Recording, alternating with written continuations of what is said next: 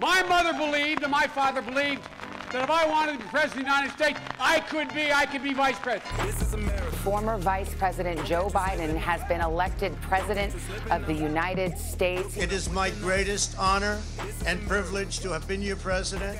We will be back in some form. We are still deeply divided. Public health experts warned this was coming unless more was done. And here we are now. Are you proud of what happened here today? Absolutely. Never before in American history has there been an uprising like this. Of the 75 million Americans who voted for Donald Trump, I don't know how many today are feeling, dear God, what was I thinking? But I would wager a lot more are thinking, let's carry on this fight. Character matters. It matters. Tell them the truth matters. The 21st century is going to be the American century.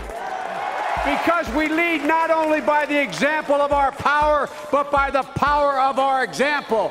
That is the history of the journey of America. After a truly extraordinary week in the history of America, I'm delighted to be joined, as always, by Marion McKeown of the Sunday Business Post, Today FM, NPR, BBC World Service, you name it, she's done it. She's been there for so long. But I doubt, Marion, that you've ever seen a July 4th quite like it. The celebrations cut short as word of this shooting travels around, but even up to that point, I'd imagine that there was a kind of a muted celebration, as this is a country that doesn't really know where it is at this point. Yes, to both those things. And I've got to say, 4th of July is usually a holiday in America where who doesn't like burgers and hot dogs and beer and fireworks? It's sort of a one-size-fits-all day out, whether you're a kid, whether you're an adult, whether you're a grandparent, whether you're a bunch of friends hanging out. It's, as I say, it's one of those holidays that everybody can get into. And, there's nothing complicated about it. But this year it was, we usually have a gathering on a rooftop in West Hollywood where friends of mine live, and the view is spectacular. It's a 360-degree view. You can see the hills, the mountains, and the whole city, and you can see miles and miles of fireworks. So and it's always great fun. But this year it was very different because, first of all, as you say, you had the Highland Park shooting, and every time there's a shooting in America, and I've got to say, my friends are from across the spectrum. Some would regard themselves as independents who might or might not vote Republicans. Some are former Republicans who say that they can't in all conscience vote for the party in the way it is in the moment. And some are Democrats, and some are actually politically sort of throwing their hands up and going, look, it doesn't matter who's in power, it's all the same, so politically agnostic. So, but there was a common thread this year, and it was, I think, the Supreme Court is what really, two things. Firstly, Highland Park, where it was the 4th of July. It's like, for God's sake, this is a holiday that is not in any way, partisan. It's not owned by anybody. It's literally owned by the people. And it's, they have parades. It's very much a neighborhood and a family holiday, local parades, the kids from the high school band, all that kind of thing. There's very little not to like about it, just as a day off, for Americans. And for this guy to get up on a roof and just fire randomly at, a local parade in Highland Park in Chicago, killing a 78-year-old grandfather who was there with his grandkids and his family to see the parade, killing a whole bunch of, 7 people dead, others injured, countless traumatized, one poor little 2-year-old boy there with both his parents. They were both shot dead. He was found wandering on his own and is now with his grandparents, thankfully. But, both his parents shot dead on the day of just taking their little boy to show him a family parade. It's very, very hard to make sense of this. And it's also, there is a point where you do, like Illinois does have some of the strictest gun laws in the country, and all credit to them, and all credit to their governor, J.B. Pritzker, who came out very strongly, and you could really connect with his anger, his heartbreak, and his frustration. It erupts, and if you're angry today, I'm here to tell you, be angry. I'm furious. I'm furious that yet more innocent lives were taken by gun violence. I'm furious that their loved ones are forever broken by what took place today. I'm furious that children and their families have been traumatized. I'm furious that this is happening in communities all across Illinois and America. I'm furious because it does not have to be this way. And yet we as a nation, well, we continue to allow this to happen. While we celebrate the 4th of July just once a year, mass shootings have become our weekly, yes, weekly American tradition. But, it doesn't matter. You can introduce the strongest anti-gun laws in the world. But if the Supreme Court the previous week has struck down a law which also would have affected Illinois, a New York law that says, basically anyone in America can carry a concealed weapon anytime they want. The frustration of that, where it's undermining any work within the states to try and keep, a lid on their gun problems. Now, I'm not saying that caused it, but again, it was a 22-year-old guy with an assault weapon. And you just think, how many times does this have to happen before assault weapons are banned? Now, I know that banning them isn't going to get rid of the millions of them. You would have to have an amnesty buyback. It worked in Australia, it worked in New Zealand. And I know that Americans would go crazy, but there is no justification for saying, oh, the Second Amendment, at a time when they had muskets, for heaven's sake, that they anticipated that every disturbed or angry or, extremists or domestic terrorists in America could get their hands on an assault weapon as easily as they could get their hands on a pizza almost and wreak havoc with it. And for the Supreme Court to say, to gloss over that this was what the founding fathers intended is so disingenuous, and it's such a nonsense. Bill Clinton banned assault weapons in 1994. To get it through Parliament, he did a 10-year ban, and it was assumed that the next president would renew it and that it wouldn't be a big deal. Now, in that time, mass shootings dropped by well over, I think it was 30 to 40%. There was a huge drop in them. And I'm talking specifically there are mass shootings with handguns. A mass shooting is defined as a shooting in which 4 or more people are killed or injured. So you can still have mass shootings with handguns. They happen tragically in families a lot. They happen, in neighborhoods, arguments between neighbors. But the sort of mass shootings that really plummeted in incidents were the ones in schools, the ones in theatres, the ones in nightclubs, the ones where a guy will go into a workplace and where they can take out 20, 30, or in the case of the Las Vegas shooting in 2018, over 60 people in minutes. And so, Clinton got that through, and all credit to him. And then Bush came in, of course, George W. Bush, who was in the pocket of the gun lobby, and he immediately just let it expire and refused to renew it. And then we saw these mass shootings surge again. So there are things that can be done. Like, Americans will never give up the right to own guns, but they don't have to have the right for any American who fancies to own an assault weapon. It seems so straightforward, doesn't it? It just seems so clear as day that these particular weapons, even if we set aside the view or the what is it they're referring to the Supreme Court, this kind of literal interpretation of the Constitution, if we even set that aside to one moment and just say that there's a high-powered vehicle on the streets that's uncontrollable in the wrong hands and causing multiple pileups, I mean, that car would be taken off the road. But this is another issue. If we pull back the lens even further, Marion, I'd love to ask your opinion on this. And that's in terms of, you mentioned the homegrown terrorist, which was, again, a term that was probably coined around the time of Timothy McVeigh. And again, around the time of Columbine, there's references to teenagers becoming over-violenced or radicalized in some way. I'm seeing it again, that there's a view that there's a new type of radical shooter, teenage shooter, that they're identifying as a specific type that this Cremo character fits into, who is playing video games of a certain type and is desensitized to violence early on in life. Have you heard any discussion of this, and do you put any stock on that kind of thing?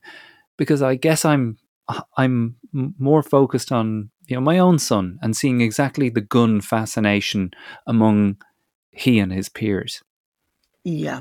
And, I think that there are so many aspects to this. There is no one size fits all profile. A lot of these cases, they seem to have come from disturbed or unhappy homes, for starters. A lot of these kids, in the case of this guy, it was his old coach said that he and his younger brother, when they were like 7, 8 years old, were always the kids who were left last, whose parents either forgot to pick them up from school or were, too busy. And I think his father owned a restaurant and his mother is a healer, I believe. But apparently, as young children, they were sort of neglected was the word that he used, that the parents would simply just leave them, in the school after school program for hours after it ended. You have other cases of like the teenager who killed the 19 children in Uvalde and the 2 school teachers, who was apparently bullied mercilessly at school. So it seems you have types that are these unhappy kids who are loners, who are bullied or who are neglected at home, or possibly both neglected at home and bullied in school. And they are a different strain to the sort of politically motivated domestic terrorists, like, as you say, the Timothy McVeighs, the sort of the guys who will go in, and the white supremacists who will go into a black church and shoot dead black people worshipping in there just because they're black, like as happened in Buffalo. So it seems you have different strands. You have the people who are outright mentally unstable as well. It's interesting to me that it's never been revealed the and my goodness, his name has gone out of my head, but the man, he was an older man, he was in his 50s, late 50s, who shot the 60 people in Las Vegas. That basically just everything just covered up around him very quickly. And I remember asking a friend of mine in the FBI and saying, what is the story there? How, usually people come out and they'll have information and they'll have, and yes, that case was never really dug into. Like, nobody have got an idea who this guy really was, or what had prompted him to do what he did. And that was, of course, we're talking 60 people just mowed down in the space of 10 minutes. So I think that there is no one size. People say, oh, there's violence in America, there's video games.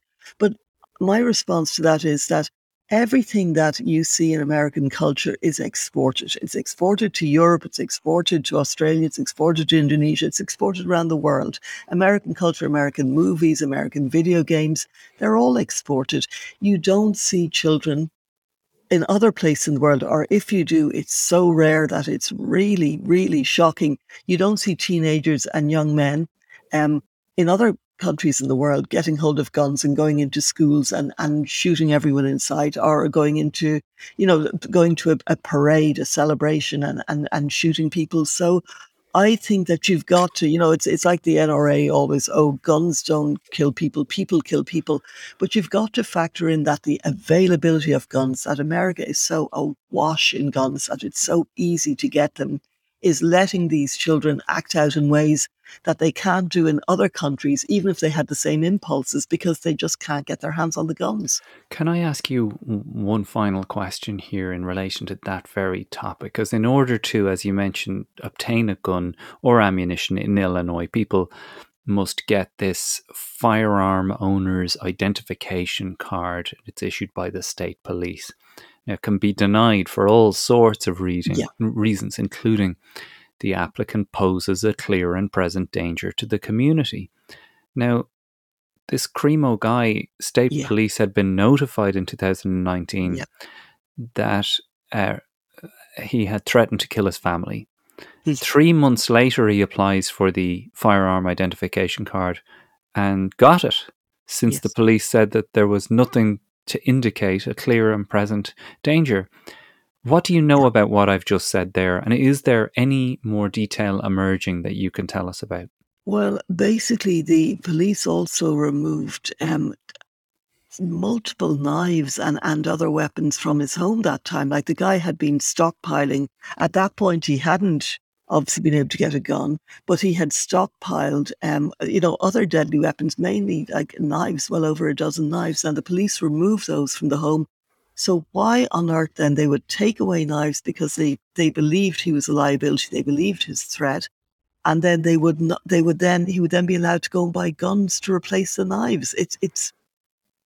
I think also in America there is this misguided overbelief in the police. I think the police are fallible. They're human like everybody else. We saw in Uvalde, it's not just that they're fallible, it's that they can be as guilty of cowardice and dereliction of duty as anybody else, and so this belief that the police will save us is it's seen time and time again that yes, you do have heroically brave policemen, but it's just naive to think that they're going to catch all these things. So once again, I say it's back to taking big steps, but simple steps, like getting rid of assault weapons. Now, I'm not saying if there were no assault weapons that this kid, he's not a kid, he's 22 years old, that he wouldn't have bought handguns instead or an ordinary hunting rifle. He may have done that, but it's a lot more difficult.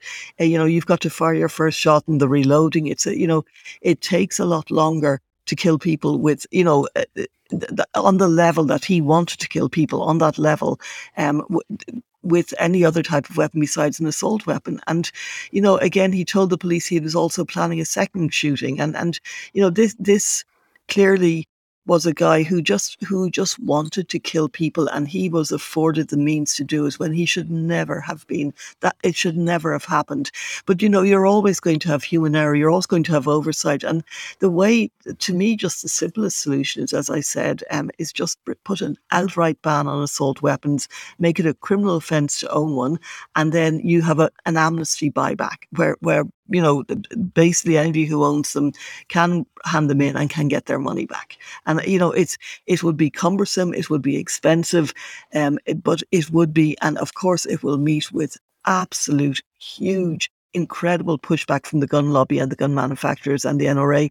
But the alternative is that things just keep going. And George, unfortunately, there is a belief in America, and there has been poll after poll that says is that basically these shootings, the deaths of children in schools, of grandfathers at parades, of gay people in nightclubs, of just black people saying their prayers in churches. Americans believe, by a majority, that this is the price you have to pay for having guns in a free society, that this is a price you pay, and that, yes, it's unfortunate, but, the alternative they believe is worse. And that's something that no amount of legislation is going to change at the moment. If the mindset is that you are as entitled to own a gun as you are to own a car, then, it's a huge uphill battle. Well, we have covered some really wild stuff in the last few weeks. The Supreme Court striking down Roe v. Wade. This country now, you'd have to say, plagued with gun violence. It's now an epidemic that they're facing in terms of these mass shootings. The rising cost of gasoline, because as I say, rising, it's not high, it's continuing to rise. Yeah. Food and other goods. It's frustrated is, I guess, how you describe the American public now. How much is Joe Biden's hands tied in relation to these things, and how frustrating is that for Democrats? Are we seeing a corner being turned in terms of their view of him? I don't know if a corner has been turned in as much as they're being less discreet than they were. I think Biden has been wrong-footed on a couple of different things. For starters, his response to the Highland Park shooting was kind of odd. It was kind of off-note. He didn't. It was almost like he didn't get it. He put out a sort of a holding statement that was just not anywhere near what it should have been. And then you had, as I said, the Illinois governor, J.B. Pritzker, who a lot of people see as a future potential presidential candidate. And he came out and he really connected with people with the frustration, the anger, the despair they were feeling, in that Biden had effectively created a vacuum. And then you also, Biden, after Roe v. Wade was struck down, a lot of people felt that his response just wasn't enough, that it fell short. He did not connect with the frustration of American women, with their shock, with their fear, basically, that he just didn't speak to it. And this people believe that, look, Biden is a devout Catholic, that he respects the right to choose, but he is not privately pro-choice, and that he finds this a difficult topic. Well, you're president, you're a president who's a Democrat, and you're a president who has gone to the polls on, a pledge to protect the rights of women. And so I'm sorry, but you've got to step up. You've got to step up. Now, he has stepped up in bits and pieces, but he's basically done that thing that really disillusions Democrats, where they're just seen in the face of this sort of Mack truck hurtling down the road of Republican will, and where they just steamroll them, where they just stand there and wring their hands and go, oh God, and this was something, just to get back to the 4th of July celebration, that, friends of mine were discussing, across a reasonable part of the political spectrum. There were no hardcore Republicans there. There were no Trump supporters there, it has to be said. But they were saying that, Democrats just come across as so impotent, that they're frustrated by their inability to square up to the Republican Party, that they are driven by such a ferocious will, and they act like just a blunderbuss, that they will just, do whatever they want to do regardless, and that Democrats never seem to have the ability to stand up to them. Now, I have to say that the reason for the most sort of the biggest dampener on 4th of July amongst people that I was talking to was the Supreme Court, because, as several Americans said, you can vote out Biden in 2 years. Trump was voted out after a term. You cannot vote out the Supreme Court. And this is a Supreme Court that's hell-bent on basically just rolling America back to the 1950s. It's hell-bent on it, and we can see it, and it's doing it on a near, with all of the decisions that were made in the final term. It just the cumulative effect of that is just shocking, and it's really demoralizing for Americans. And then you saw, of course, Gavin Newsom, the governor of California. Now, I've always had respect for Gavin Newsom because A, he's an efficient governor, and B, he's not afraid to take the battle to Republicans. He's not afraid to stand up to them. When Trump was president, he was almost alone in bringing case after case after case and suing Trump on a near weekly basis to block some of his excesses. And he was successful in a lot of instances, but he was not cowed by Trump. And last week, again, Newsom sort of almost taking the battle on the national stage, paid for ads to be shown on Fox News in Florida, in which he was saying to Floridians, move to California. Your governor's a tyrant. He's an authoritarian. Basically, you've abortion rights, the right to read books, the rights for your kids to have maths books in schools. Like, look what's going on in your state. It's nuts. And I think, to me, I suspect there's no doubt that Newsom will run for governor or for president, I beg your pardon, at some point. He's a young guy. He's a smart guy. He's got a lot of energy. The thing that's not going from with the Democrats now, that it's not in his favor, is that he's a wealthy white man. And that is not really what the Democrats, they're looking for a party that will be more representative, that will be more. But I actually think, look, America wants a strong Democratic leader. If that is a woman, by all means, but if it's not, you pick the best candidate for the time. And I really do think that, it's kind of ironic for Biden. Biden really does feel that the Democrats are not really his friends, that they've never really, Obama humiliated him by supporting Hillary Clinton over him in 2016. Now, he had just lost his son. He was obviously in no mental state to run. He was paralyzed with grief. But there's always been a thing that, Biden, yeah, he's fine, but he's a backroom guy. He was, he was never seen as a key player in the Obama administration. He was regarded as a kind of a nice guy, but a windbag. And he was like, yeah, Joe's going on and on. He didn't, hold a lot of power in that position. And I think that the Democrats sort of thought, okay, he's the guy who can beat Trump. It seems that he's the one who'll beat Trump, so we better go with him, even though they weren't that enthusiastic about him. And I think now that they feel, he's not up to the job. I think there's an unspoken thing in the Democratic Party that he's not forceful enough, that he really hasn't got the communication skills that are necessary for the moment, and that they need somebody way stronger in 2024. Now, they won't take, Biden keeps saying, I'm running in 24, but it's like they won't take yes for an answer, because they keep saying, well, is he going to run? Is he going to run? And he keeps going, yes, I am. Yeah, they continually ask it. Why isn't Kamala Harris in the reckoning? She is, if you look at certain polls, she is in the reckoning that some people think that she could run for president, but there isn't a galvanizing enough support around her. From the get-go, I think that one of her problems is that it's hard to know what she stands for. Like, people knew what Hillary Clinton stood for. Now, she had her personality coached to within an inch of her life. She just told, you're too shrill, you're too this, you need to be more that. But people knew what she stood for. From the time she was 18 or 19 years old, she was an advocate for women's rights, for children's rights, for better health care.